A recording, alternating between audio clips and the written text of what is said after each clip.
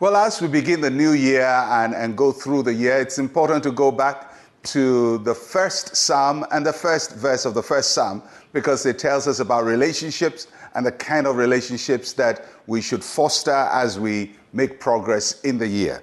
And so the first psalm and the first verse: Blessed is the man who walks not in the counsel of the ungodly, nor stands in the path of sinners, nor sits in the seat of the scornful. So this passage is telling us some people that we must avoid. And if you want this year to be good for you and to work out well for you, you have to watch out for whom you hang out with, whom you stay with, whom you talk to, whom you sit around, and all of that. Because as innocent as relationships may be, they give us counsel. The people around whom we move tell us what is right, what is good, and what is permitted and what is not permitted. So it's important that you watch this. So 3 things that the passage says we should be avoiding. One is walking in the counsel of the ungodly. That's the first action we must avoid. Whom do you go to for advice?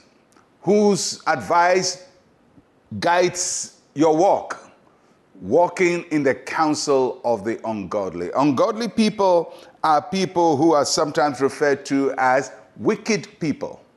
They are wicked people, that we'll call them bad people in our time. That means because of their nature, the counsel they give, the advice they give is also bad. It's also wicked. It's also wrong. So be careful whose advice, whose counsel you receive.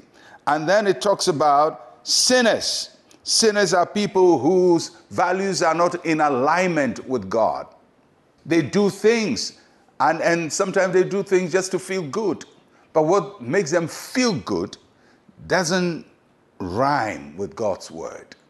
They just break God's rules, and sometimes they break it with impunity. And we have so much of that going on in our world now, sometimes even in the church. You may have a church friend who is always breaking God's rules, and sometimes they break it and still go and pray and still speak in tongues, and you just look at their lives and you know that this is not consistent living.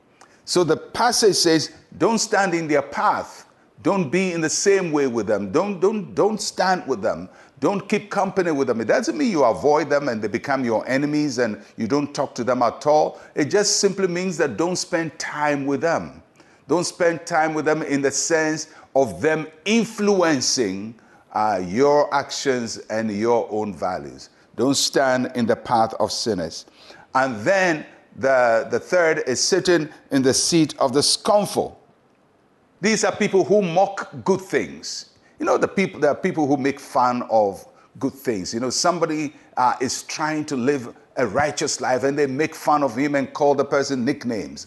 Or somebody wants to do the right thing. Somebody wakes up early and works hard and wants to succeed in life, and they just make fun of him. So there are people who mock good things.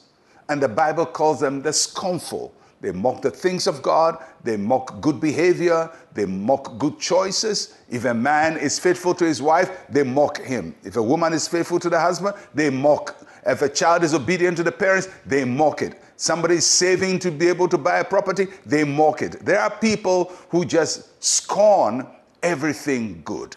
And if you know people like that and you are in their company, they will weary you. They will weary your choices and weary your decisions. So the Bible says, don't sit in their seat. Don't sit at their table. Say hi and move on, because the scornful will not encourage you in the way you should go. The wicked will not give you good counsel, and the sinners will show you the wrong path. Let us do the right thing, hang out with the right people. Let's pray. Say with me, Heavenly Father, show me whom to talk to, walk with, stand with, and sit with this year. In Jesus' name, amen and amen. Well, I'll catch you again tomorrow. I'm Pastor Mensa Otabil. Shalom, peace, and life to you.